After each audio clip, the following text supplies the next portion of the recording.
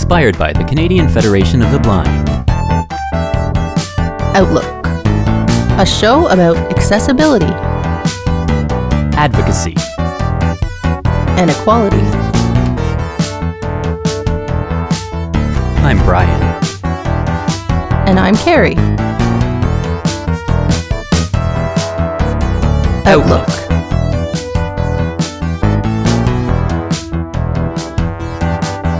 On Radio Western. Welcome, everybody. A brand new edition here today of Outlook, either on 94.9 Radio Western as it airs or as a podcast where you can find it after it airs on the radio. Just search for Outlook on Radio Western on all podcast services. Getting into August here, pretty much in the middle of August already. It's hard to believe how time's been flying, and I'm still calling in here, or recording from, I guess, London, Ontario. And Care, my co-host, is coming in about 45 minutes away from me in a city here in Ontario, a small city called Woodstock. How are you doing, Care?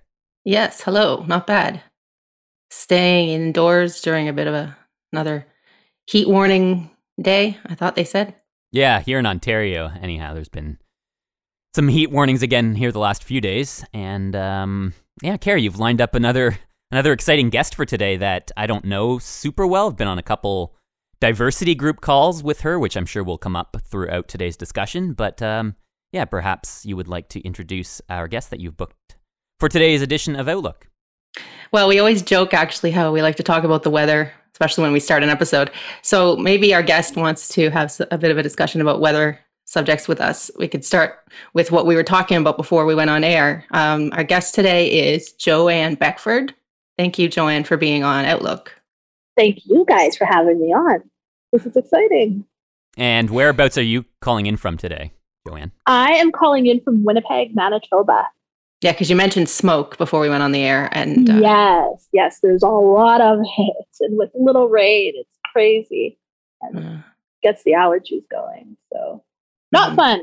I haven't noticed really any here, but it's in London, Ontario. It's pretty southern Ontario here, southwestern Ontario. So we haven't really had too much smoke here, but I know it's been an issue around Canada and all over the place these days. So yeah, we had I think our most rain a couple of days ago, and it tapered it down a little bit, but it's coming in again. So yeah, no, I mean, they say a bit of stuff we get from Northern Ontario, but I haven't really noticed it, and I don't deal with asthma or any of those things, but I've heard from other people. But yeah, it's a global warming thing. Oh, for sure. You see it. You definitely well, because there was also an earthquake on the border of Saskatchewan and Manitoba. That never happens. I think it was 4.1. I'm like, what? Oh, when was that? That was it today's Thursday, maybe Tuesday night? Oh, I didn't hear that. Yeah, I'm not sure if I heard about that either. So on the news. So I was like, and apparently they say it happens, but not frequently. I was like, that's interesting. So we can talk about global warming and we can talk about all these things, but we usually like to start with our guests going back a bit and finding out about you. But I just wanted to start with sort of maybe describe yourself or something about yourself for our listeners, or describe maybe something about where you are right now. I know you said you're in Manitoba, but for people who might not know about that. It's a prairie province, so I've grown up here my whole life. I do come from Jamaican descent, so my family was all born in Jamaica. I was the only one born here. I'm 43. Yeah, I don't know. Grown up here my whole life. I'm moving. I've been a city girl my whole entire life, so I'm moving out to the country on a farm, so that should be interesting. Oh, really? A farm? A farm, yeah, it's a dairy farm. So, oh, wow. Yeah, that should be fun. I mean, I don't really have much to really do in the farm, but the city life is very, very different. So kind of looking forward to it, though, especially now that I'm off due to my due to disability. It's going to be nice to really have that space and the quiet and the peacefulness. So I'm looking forward to it, but the move has been hectic. So yeah, I mean, now that you mention that, it's one of those things. We grew up out in the country, not on a farm, but in the country here in Ontario. So But now we both live in cities, and I think you mentioned their disability, and we'll get into that a little bit here a bit later, more about your disability and your blindness. But I think being blind, it makes it tricky kind of to live in the country a little bit for traveling and independence. So I don't know, is that something that you think about when you're moving there, or maybe, depending on who you're living with, it can make things a little bit easier, but I just know it's not always the best for transportation. No, that's definitely true. I mean, my partner is really great. He does all the driving. So, because I did have to stop driving about 10 years ago now. So he does all the driving. So, I mean, it's going to be, I'm not really sure how it's going to really affect, just because with COVID and everything like that, we haven't really had, there hasn't been too much movement. There hasn't really been any place to go. Right. But I mean, I'm only moving 30 minutes out of the city. So, I don't really anticipate it being too much of an issue. Yeah, and it obviously helps to have a partner there who drives. Whereas for me, living on my own, for me to live out in the country in the middle of nowhere, I think would be quite a challenge. But oh goodness, yeah, that wouldn't be happening, because I mean, my family is like 10 minutes away, and so it's convenient having them all right here. But yeah, having my partner being able to drive, it's not really a big deal. When I did drive, I didn't like driving too much anyway, so that wasn't a big loss for me. So that's not one of the biggest things that you miss, not being able to see isn't driving. Oh my goodness, when they told me I couldn't drive out that, I was like, oh, it was like a relief off my shoulders, because I hated it. And I guess in retrospect, it was because probably I was having issues with my eyes and not realizing it. Mm. So, but I didn't know that at the time. So yeah, that hasn't been a big loss for me. Wow. Yeah. Okay. Because one of my questions was going to be about that sort of, Brian and I have never been eligible to drive. So, I've talked to a few people who have who used to drive, and then all of a sudden they weren't able to anymore. And I guess the, assumed response is like, oh my God, it's terrible loss. Or how did you live to ask you that question? But I mean, obviously you just answered it, but it's not always the answer that somebody might expect to get. But that's why it's interesting to get outlooks from so many people, because that big of a loss to someone else was actually a weight off your shoulders. But again, how long has this been affecting your life? Like you said, your ability to drive. That's it. Yeah. Interesting. Yeah. And also Brian and I sort of grew up out in the country and with family, with farms and stuff. So it wasn't really that big of a deal for us. But I always think about people who really didn't have a lot of country actual farm experience, who were in the city a lot, just to see that, how things grow and how animals produce. And so I don't know, are you anticipating a big change? You said you're not, going there to work as a farmhand or anything, or a milker, but are you excited about, the adventure more than just the peacefulness that you did mention? I'm extremely excited. I mean, it's kind of really bizarre, because when everything did start with my vision, I was in a different relationship, like I was married. So moving now with my partner now, and he's been always aware of my vision issues, it's kind of a different dynamic, and it's kind of a different chapter almost. And I'm excited about that new chapter, that new beginning, and just the journey of the vision loss. Like, it has been, I think I've always said that. I've said that in our diversity groups. I always say that my setback is my setup, and I feel like so many opportunities are kind of being open. So I'm excited about that. I'm just excited of just having that time to be able to do the things I've wanted to do and couldn't. And I don't know. I think I'm also too excited of the fact that I have that space to kind of walk around and get used to. Because right now in the city, or where I am, I won't want to say it's crowded, but it's more congested, and I'm just getting used to, walking with my white cane and getting used to the confidence and stuff like that. So I think being able to be on the farm and kind of work through those little issues on my own, it's going to be really good. So that's what I'm looking forward to. It's just kind of being able to come to terms because I'm still in that process. I've done pretty good at accepting, but I have good days and I have bad days. So I think it'll be able to just kind of make my way around sort of the orientation part of it, and the mobility part of it will be easier for me out there.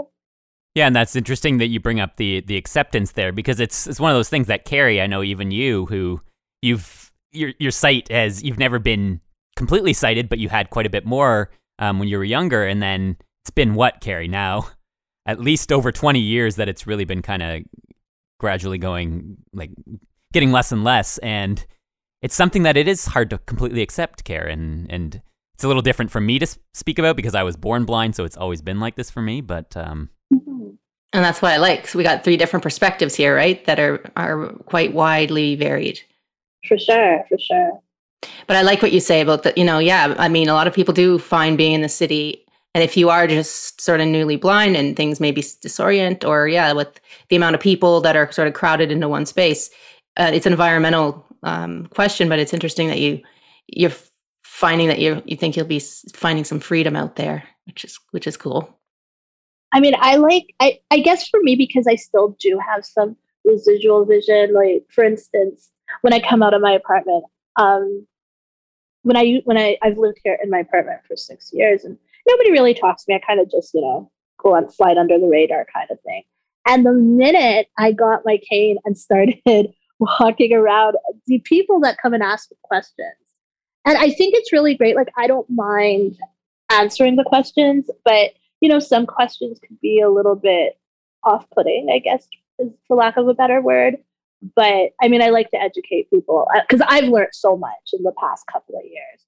But people don't realize that blindness is a spectrum. So I'll see people staring at me when I'm walking, or just people's reactions to it is very interesting. I find that very interesting. But it also, at the same time, affects, I don't know if it's my confidence or just my anxiety is maybe that's a better word. So because I'm nervous, I'm not sure, if I'm moving around proper, if I'm going to bump into anything. And so dealing with that, I find, like, I think just being able to walk around on the property in the country, I think it's going to be just getting used to that cane, getting used to things around me, and just not worrying if I fall. And because I live right on a busy street, like, not everybody's going to see me, that kind of thing. Those are the, one of the few little things you worry about. So that's where I'm kind of thinking. I'm hoping anyway. So, but I kind of always look at everything in a positive way. So I think it'll be good. Good. No, that definitely helps. Yeah. I mean, I guess the white cane topic that we bring up a lot about accepting that, but the way you say how it does just automatically bring some attention to you from people, and some of it can feel disconcerting. But yeah, I mean, I don't know how you handled that, or if do you think you've gotten better with it, or do you find it hard to know what to say sometimes, or are you usually pretty quick thinking? I'm pretty quick thinking now. When everything first happened, I was pretty much in denial, because when it first started, I was referred to CNIB, and I guess that maybe they anticipated, or they've seen it before, I'm sure, what I would need. And I was like, I don't need that. I don't need this. And like, when everything kind of happened, and when my vision I always had, when I was diagnosed with the glaucoma, I had the depth perception issues and whatnot, but it was after surgery where I was diagnosed legally blind. So after that, it was so much different. And I kind of wish, and it happened right during the very, very beginning of the pandemic. So I kind of wish I had taken their advice, maybe a year before, because getting the help I needed during the pandemic was very difficult. And that it caused a little bit of a depression. Like, I think I went about a year, just, wondering, what am I going to do? Like, it's just all the questions that come, into play.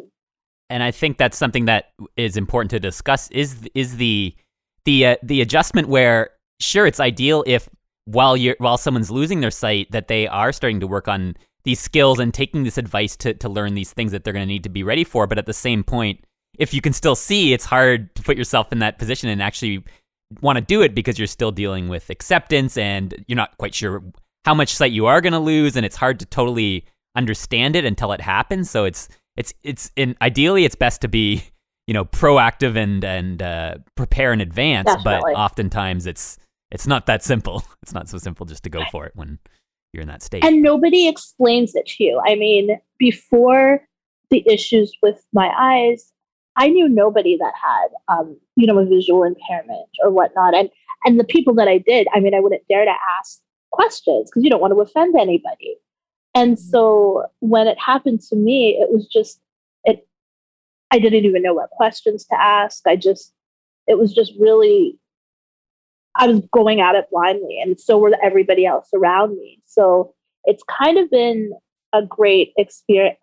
I don't want to say it's a great experience. I mean, I don't wish that I was dealing with this, but it's been being able to, educate people around me. I think that's really been, and educating myself. Like I've learned so much just from joining support groups and just listening. I've thrown myself right into kind of learning and hearing. And like Carrie, you said, it's different perspectives. Everybody's story is so different. And I love that.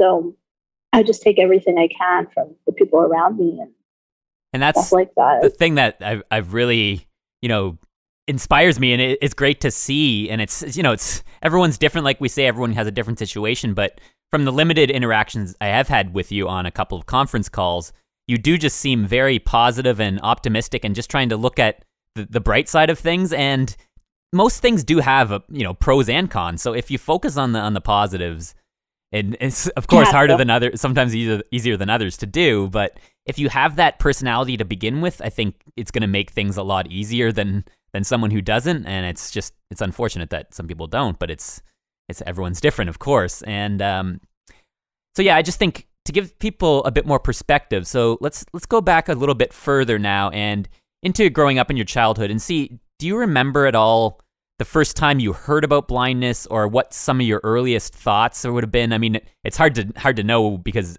back then maybe you weren't diagnosed with glaucoma yet or anything like that. I'm not sure, but do you have any recollections from being a child or any memories of hearing about blindness or meeting anyone who was blind or having any history with that at all?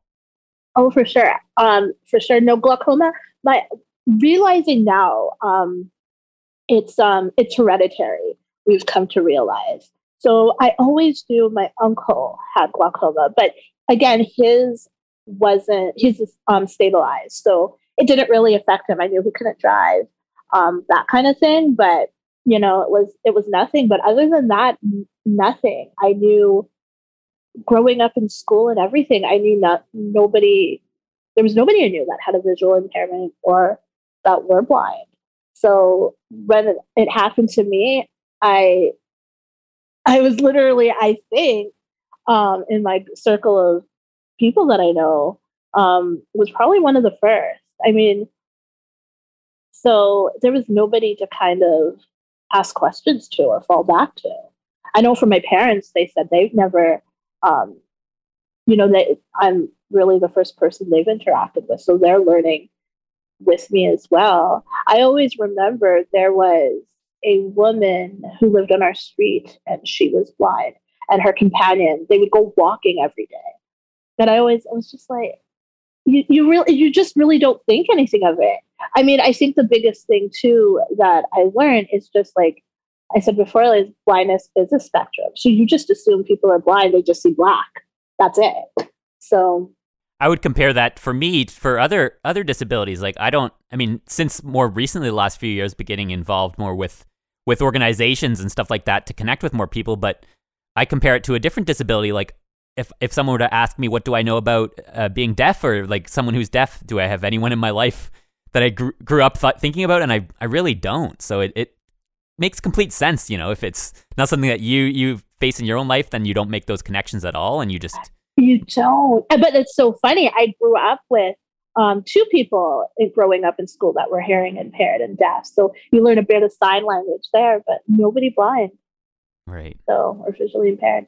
Yeah. So it just shows some of the things that are entrenched in society that we all, even those of us who have been blind, can think certain things. But for sure, it's great. We do talk to people, but I love to talk to people when we can who have both perspectives, because it's a lot of it sort of sometimes feels like straddling two worlds when, it's all one world, but, kind of to simplify it in that way, it's sort of how it feels. And it's sort of balancing between, I often find, between feeling like I'm not seen at all or like I stand out. So it's one or the other. Exactly. That's a really good way of putting it. It's so true. It is so true.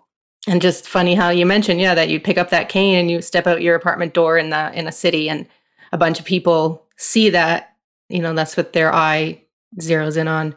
And that's what makes it hard for a lot of people to accept white cane usage. But also, if you are able to find the positive in that and see what it can bring to your life, then that's the direction you kind of have to go with that. But I think you have to, because I mean, like I said, it was April 2019 when I had my surgery March 29th of 2019. And I thought, I'm going to be back to work 2 weeks. I'm good. I'll be, back as new, whatnot. And went back to work. And my ophthalmologist is really good. It's kind of, he lets me figure these things out on my own, but he's always there to kind of help guide me through. So when I was like, I'm going back to work, and he was like, okay. And I went back to work, and literally my eye just swelled right up. I was like, okay, there's something going on here. And I turned to my manager. I'm like, I think I got to go home. She's like, oh my goodness. I think that was my last day of work. After that, and I guess with my ophthalmologist as well, we were on that cusp of, is it going to recover? Is it not? Because, you never quite know. So as the time went on, I think through the trauma, because that wasn't my first surgery, I think it's just, it taken all it could. And then he diagnosed me as legally blind. And so for that whole year, I didn't know what to do. Like you don't know who to turn to, you don't know who to ask, you don't know what to do. And so that was the hardest part, I think, for me. I had nobody to reach out to, nobody to ask questions, because otherwise that's how I like to go at things, is when I'm faced with a problem, I research it, figure out the solution. I always did that even growing up. It's like, what's the problem? What's the solution? So when this happened, I didn't know what that solution was going to be. And I hadn't heard of really anything about CNIB. So even to reach out to them, I was kind of lost. And that was really the hard part. And I know everybody has their different experiences with CNIB, but I always say the pandemic kind of helped me out a little bit, because in May of 2020, everything started to go virtual with them. And that was a life changer. And that from that point, I've just been moving forward since then. And my parents have also been a really good help. For people who haven't been around somebody with a visual impairment or blindness, they're amazing. Like my dad has always said, I'd rather you try and fail than fail to try. So I always take that with me as well. Like I try, you know what I mean? But if I fail, I'll do it again. So they've always been really great and influencing that positive. Nothing's ever too devastating, so I've taken that with me. So that's been helpful. Yeah. And I guess family, we discuss it all the time, plays a big part. And no matter when you might get diagnosed or start losing vision or whatever, having family, a foundation of lessons they've taught you maybe up to that point, and then having people that are just willing to just do follow your lead, kind of. Well, and that's it. I have a circle of friends, which I think I'm really lucky. I've grown up with them, so that's one of the things I was worried about too, is how is it going to affect my friendships? And there's some people, of course, that don't know how to handle it, so they distance, and you're out of that. You kind of don't share that same sort of commonality anymore, so you distance you begin to distance with yourself with them. But I have about 6 or 7 groups of girlfriends that I grew up with, and they've been great as well, because it's just the same old Joanne to them. You know, the fact that I don't see their faces when we're all sitting around, it doesn't really matter. They don't treat me different. And that's a big difference as well. And I distanced myself from them because I wasn't sure how they were going to treat me. And that was another big mistake too. But I feel like, you know, if they're really good friends, that they would stick with you and be there. But like you say, it's hard for me to imagine, because I've been blind my entire life. So my friends, I've been lucky to make quite a few friends as well, but that's the way they've always known me. So it would be an adjustment, or just a little bit different, I guess, if someone knew you and then you lost your vision, and then they still knew you. But I don't know. I just don't know what that experience would be like. But hopefully it was supportive for the most part from your friends. It definitely was. I mean, I was prior to the vision loss. I was like the one that would, I'd go out all the time. Somebody call you, yeah, I'm gonna go. And that was the hard part for me, I think, is that when people started calling me when the vision loss happened, I didn't want to go out. And the fact that I couldn't see their faces really bothered me. And so I really pulled back a lot. And that's another thing with the pandemic that really bothered me, is I lost a whole year with some of the people that I really wish, I could have hung out with. And then the pandemic hit, and then I couldn't see them again at all for a year and a half. And all these things you kind of learn in retrospect. But I mean, things happen for a reason. But like I said, those girls have been really, they've really been a lifeline for me. So, and it was great because we, have our group chats and stuff, and they're really good at keeping me sort of involved in what's going on.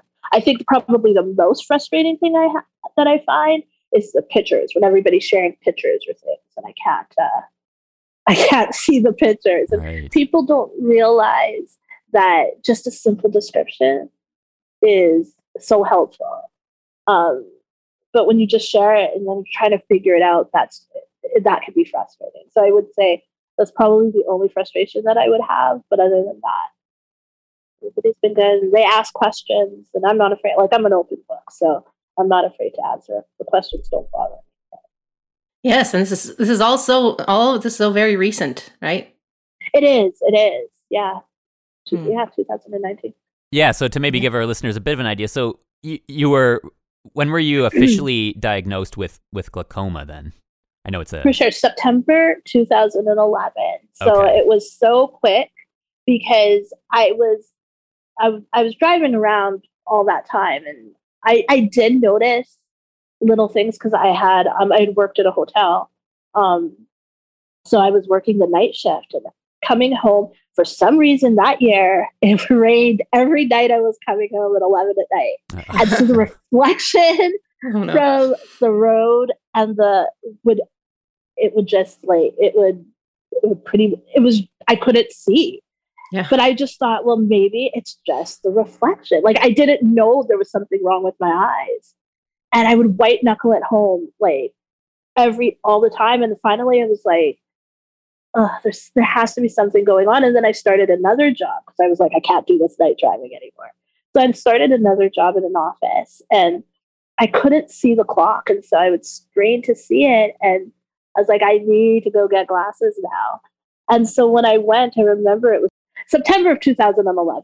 I can't remember the exact day, but I just remember going to the eye doctor, and the look on his face when he took the pressure test. It was, you shouldn't do that to somebody. Cause I was like, what? It's like, how did you get here? I'm like, I drove. It's like, how did you manage to drive? I'm like, and I'm a little smart out. I'm like, with my two hands, like, what do you mean? How, like, let me know what you're going at with this. And he didn't even tell me that the pressure was so high. He just said, we're sending you to a specialist. And I said, okay. I'm like, are you going to call me or tell me when? And he's like, we're sending you to one like today. I said, what? So I didn't even have time to register or anything. And so right then I started to back up. I was like, well, I can't go today. I have plans. And I didn't have plans, but I was like, I can't go. I don't want to go. And it's like, no, you need to go. And so I had to call my dad to take me because he's like, you can't drive there. And still he didn't tell me really what was going on. But my ophthalmologist had told me that when they came, the doctor had said that my pressure was, I think, 37 or 38. And so he was preparing to do like an emergency surgery. And that was the day I found out that I had the glaucoma. And that weekend, I ended up right away starting with laser treatment.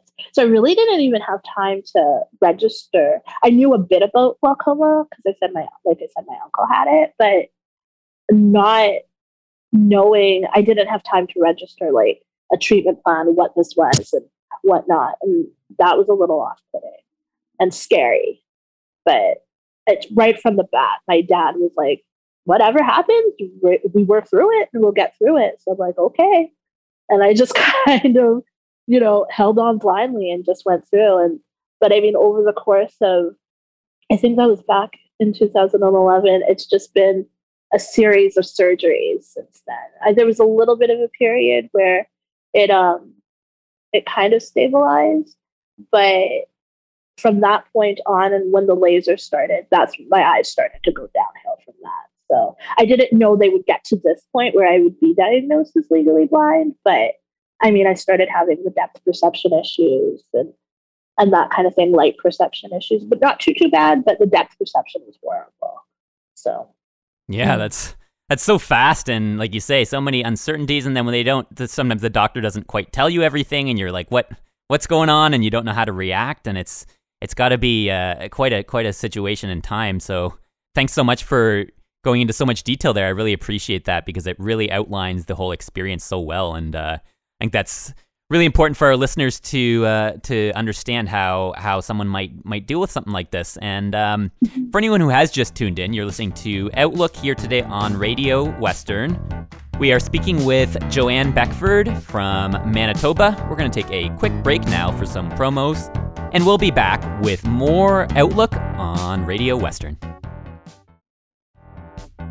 Welcome back. You are listening to Outlook on 94.9 Radio Western, or as a podcast.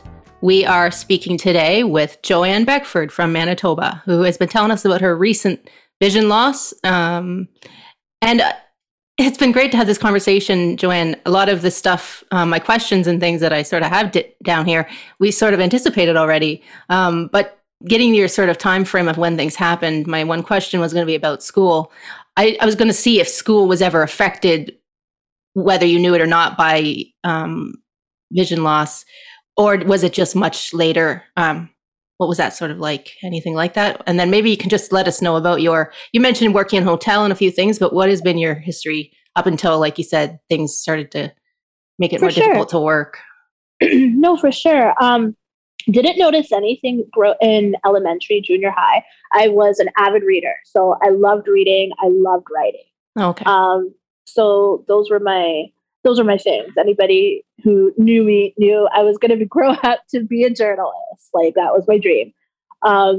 So junior high, high school, I didn't really notice anything either. And then I wouldn't even say up until even going through school, because I did a bit of university, and then I took a broadcasting course, and maybe I might have noticed, a little holding the paper close, but again, I had reading glasses, so nothing too crazy. Didn't know it would be, to the extent that it was. I didn't know I had an eye condition. And then, of course, life happens. And after school, a lot of the jobs that I was offered were out of the province, not out of the province, sort of out of the city, sorry. And I was still pretty young, so moving completely out of the city.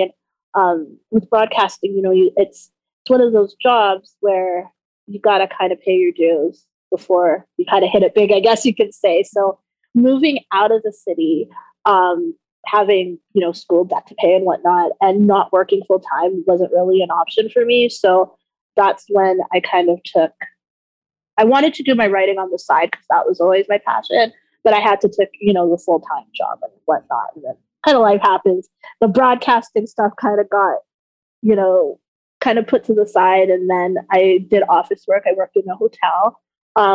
The working in the hotel was probably when I first realized there was an issue. Again, not knowing it was an eye condition, but looking at the computer for 8 hours and the small little details, that's where I really found it difficult. And I loved the hotel. I loved interacting with people, but because of the time and just being married, we had opposite schedules. So it was, he worked days. We weren't ever seeing each other. So I had made the option to switch to the job that my last job. And I worked for a leasing company, and I absolutely loved it. But that's where everything kind of started to happen. And it was really kind of bizarre because it was, like I said, I still have some residual vision, but it's, for instance, my left eye is the worst eye. My right eye is my better eye. But there was patches of blind spots in the left eye. So I was missing letters, one letter out of like a person's name, and it would throw things off. But not knowing that that's how things were being affected, it just looked like I didn't know how to spell properly. And so accuracy was becoming an issue. And I would have to take my time and really read things, really slowly and read it over again. And that wasn't me. And what really made the change is my manager, I was sitting in front of her and she noticed I would pull the computer close to me and then I'd push it back and pull it close and push it back. And that's when the leasing company was really great. They were willing to do whatever they needed to do to help me. So she kind of saw the signs and she was like, we need to get you a larger computer, more resolution, and kind of all that stuff. But again, I was still in so much denial because of my previous relationship. And I don't blame him, but you not knowing how to deal with somebody that, an eye condition, not knowing it, and then myself not knowing, it kind of put a strain on things because it just, there's that fear there. And then it just it brought my confidence down. It brought my fear factor up. And so I just didn't know how to deal with things properly. And so when at work, when they were trying to help me, I was more scared I was going to lose my job. So I was trying to hide it as best as I could. And I sometimes, again, in retrospect, I wish I would have been more open that something was going on because they were so willing to jump in and do whatever I needed. We got CNIB in, they were doing lighting and everything, but by then it was too late. And then again, COVID, famous pandemic, any training that I could get now afterwards, everybody's remote. So I don't know. I look at it as, again, I look at the positive of it. I'm learning so many other skills. So maybe that's just, divine intervention allowing me to, come to terms and learn the different skills I need to. But yeah, it was more in the last 10 years where I really noticed it affected my job. Yeah. And it's interesting how humans work where we adapt to things and things like this happen so gradually often that we try to hide them, or we don't even really know what we're hiding because it's just, for us, and you also just don't want to stand out. You don't want to stick out. So you try to just ignore it, pretend nothing's wrong. And then, then it's other people often that sometimes have to tell us, whereas ourselves, even though we know ourselves better than anyone else in many ways, to sort of come out and accept this type of thing or admit it, or you almost maybe feel like you're inconveniencing someone else, or I don't know how it was for you, but I just think it's an interesting way that humans sort of automatically try to hide things or just try to we naturally adapt so well, I think, that sometimes we just do these things without even thinking about it sometimes, and then someone else might point that out, that they see that behavior or something. So that's exactly it. That's exactly what happened. So and then just with, like I said, with having a partner who's also fearful, it's like, you could lose your job, this and that, like having that kind of attitude, it doesn't help. So, and then you just feel like you're a burden. And needless to say, that relationship didn't last, but it wasn't because of my eyes, but, it affected my confidence because where I could have been more open, I wasn't because I was fearful. And then it's funny being in this relationship I am now, he's so open with it. Like he's the one who told me he figures out different things to help me, like even cooking wise. Like I can't cook anymore. And he's like, no, we just turned with, this is at 6:00. This is at 3:00. And not even having stuff being associated with anybody who was visually impaired or blind himself. Just the knack for being able to direct me the way he does. I don't know if that's a good word to use, but that I tell him, I'm like, it's like he kind of makes me feel more confident. It's like, take your cane. Don't be afraid. That's come up on the show before, that topic of where some people just naturally seem to have that ability, and I don't know quite what that is. I just think some people are more natural at some things than others, where you'll talk to someone and you won't even feel like you're like, there won't be any difference, like that you're blind. It won't stick out at all when you're talking to them, or they'll guide you a certain way, or they're so like, they give proper, like really great descriptions just naturally. And it is nice when you come across someone like that, because it also can go the other way sometimes, where someone can be completely ignorant and not know anything about it, which again, oftentimes I don't always often blame people either, because a lot of it's just education, and people don't necessarily know these things. It can be frustrating. Well, that's it. And I mean, I don't, like I said, in my past relationship, I don't want to cast blame at all, because I wouldn't know if the tables were turned how I would react. Mm-hmm. It's just, I don't know if it's because with this previous partner or this current partner, he met me right off the bat. I had to tell him I don't drive, so you have to drive me, or I had to grab on because nighttime, totally blind at night. So yeah, that's sort of what I was touching on earlier about if someone if someone already knows you and then you go blind, how different that might be than someone just meeting you and you already are in that state. So like two different lives almost. Mm-hmm. 2 different lives. Like if anybody knew me back then, I'm sure, and to see me now, 2 totally different people, I think. Or I feel that way anyways. I don't know if they feel that way, but I certainly do. So what was that like then with that last job that you had? I was going to make the joke that you weren't able to all of a sudden see the clock at work, and it's like, oh no, we can't pay attention to know when it's time you could get to go home. It's true.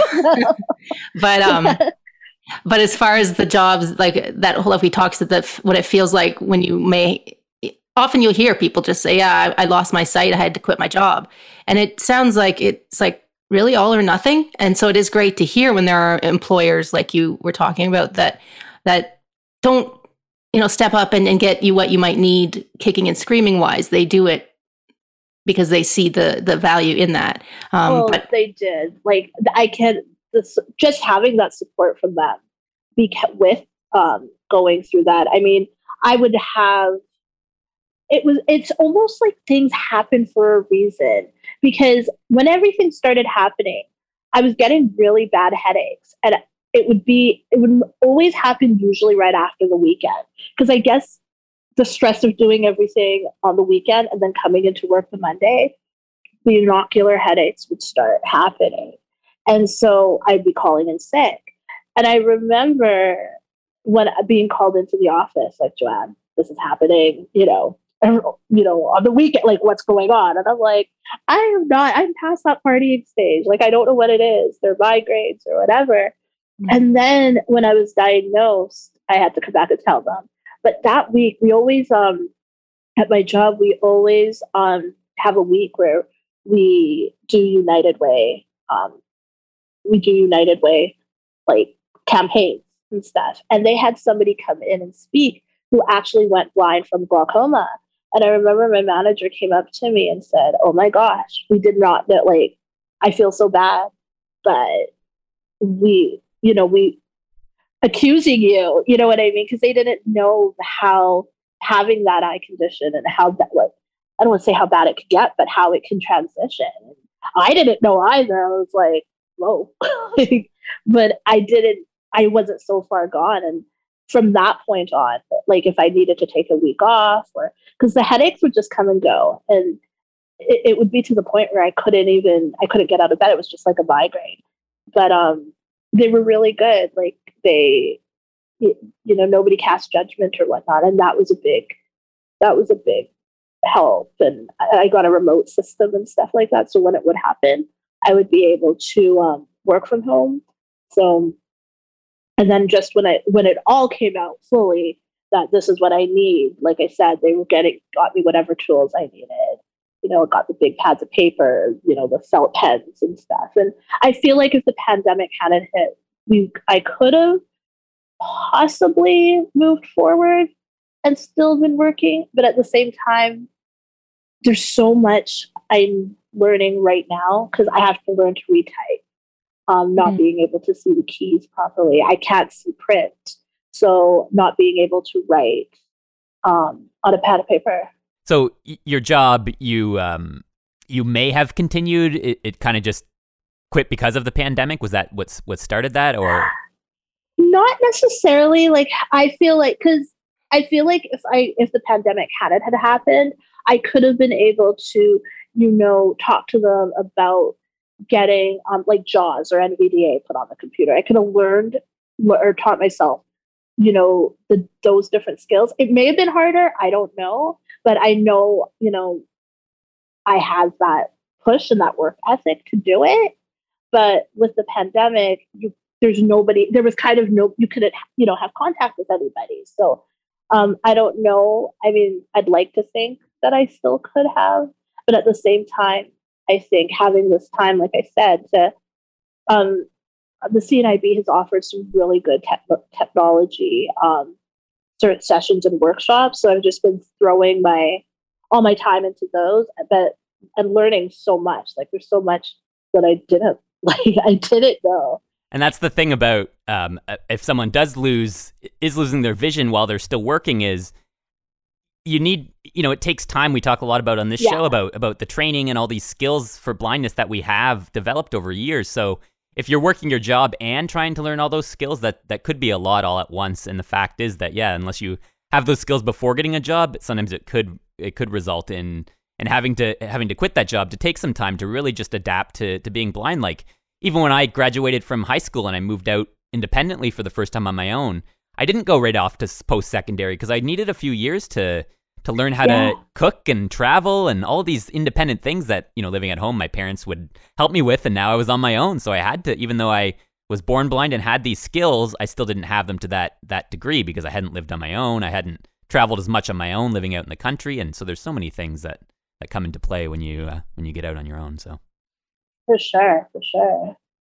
And I mean, just what really excited me too about doing the podcast with you guys is you both are doing things that I've loved to do, like with the audio engineering and the broadcasting portion, communications portion of it, and with Carrie and her writing and stuff like that. It's super, super inspiring for me. So, and it's a motivation for me. And I know it's weird how this is where I say my setup is I can get back into that aspect of what I wanted to do, but now with a different platform, with YouTube, with podcasting, blogs and stuff like that. So it's really exciting for me.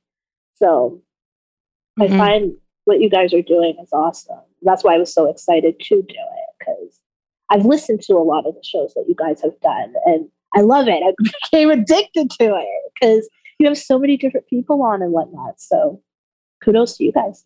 Yeah, that's the point of it. Thanks so much. Thank you. That's what we're looking to do, is talk to so many people. And like we're talking about this fear that a lot of people seem to have. And we're trying to, we understand that it's not easy and it's a difficult change for anyone. But we also want to try to, remove that fear a little bit from blindness and realize that it isn't necessarily so bad. A lot of it is the way that you look at it and the support. And there's so many things that go into it. But if you're able to look at it with a bit of more of a positive attitude and realize that it's not so bad, there's still many things that can be done when someone's blind. So it's hoping to change perspectives by doing Outlook here. So we really appreciate all the listens and your interest in the show and all that. So for anyone who has just tuned in, we're speaking today with Joanne Beckford from Manitoba. So I think maybe we should go to a little bit, just quickly kind of just figure out how we know you in the first place. So I believe it would have been through the Canadian Federation of the Blind. I think that's how we connected. So I just wanted to quick ask how you came across the CFB and how you found your experiences. I can't remember if you were at the virtual convention at all that we had in May, and I know you've been on some of our diversity calls that we have once a month. So maybe just a little bit about how you discovered the CFB and your experience.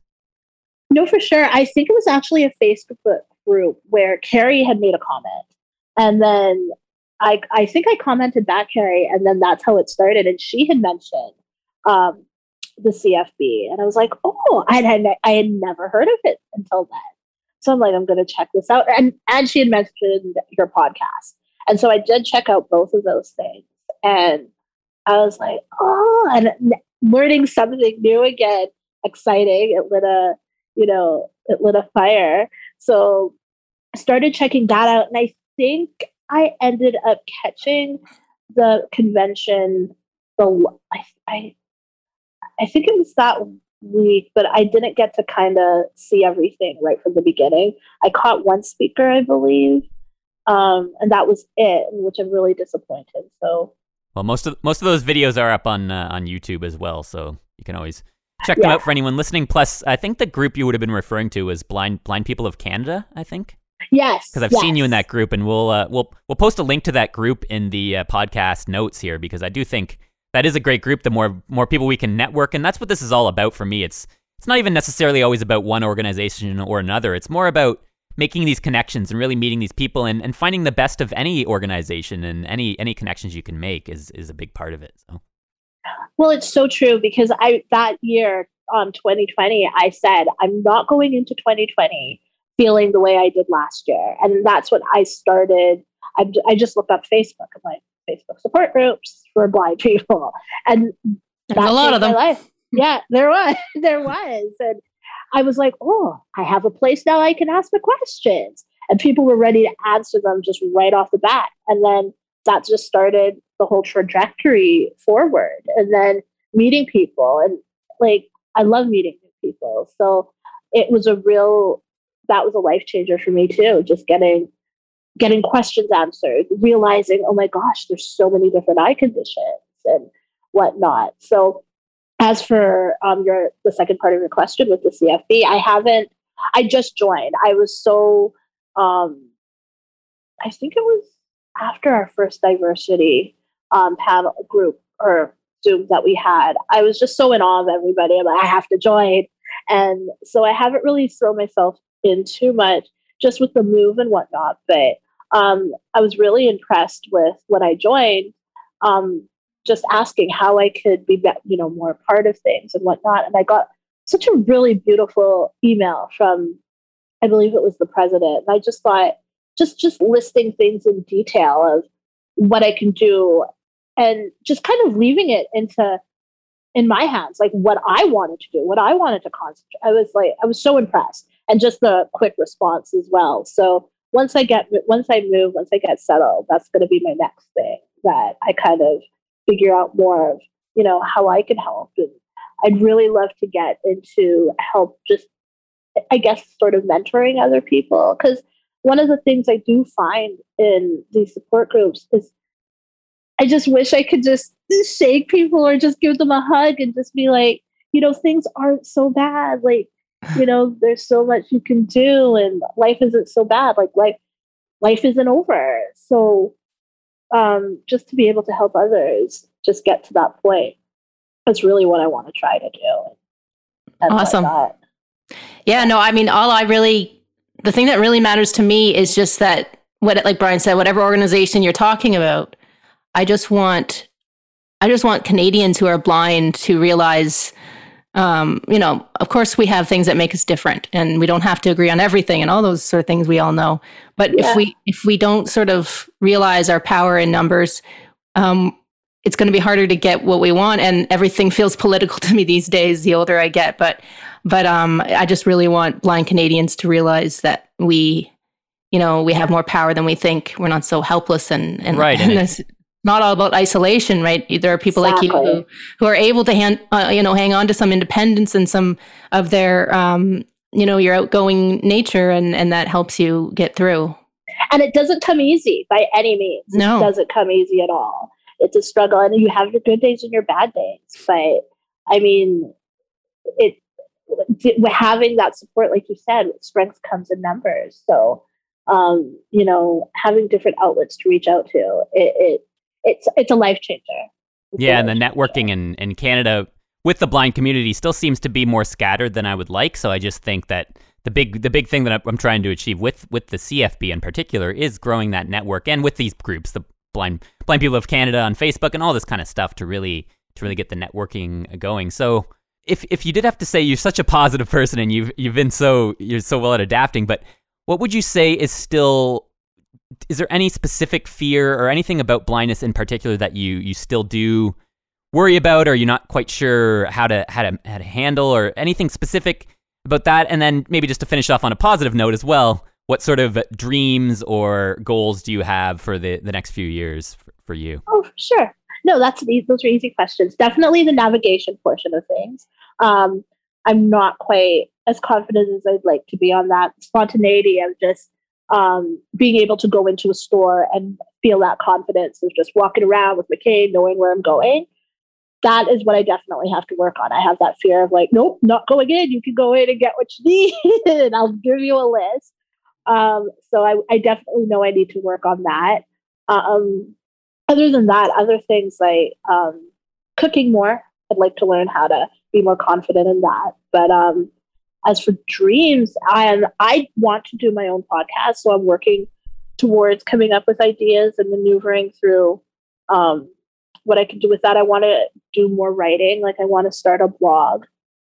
It's like I said, it's just learning how to use the technology in a different way. I don't look at it as a negative thing. I look at it as a positive thing. I love that learning aspect. So that's definitely one of my two main things. I want to use I want to be able to put a voice to,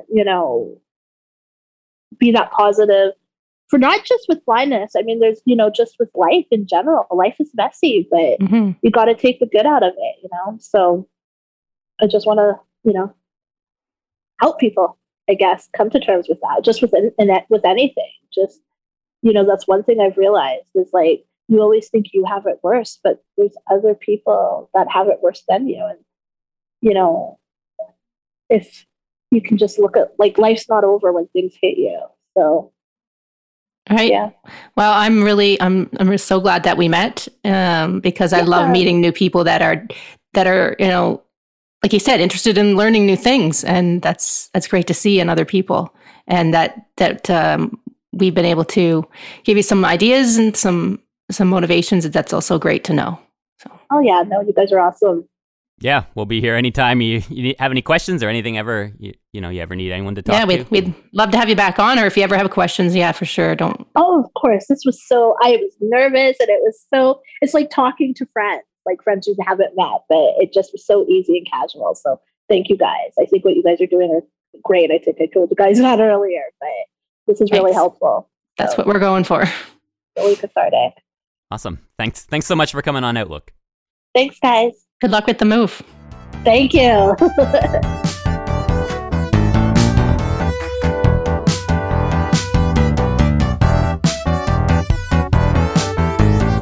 Send us an email, outlookOnRadioWestern@gmail.com. Find us on Twitter @OutlookCFB and on Facebook, facebook.com/OutlookOnRadioWestern.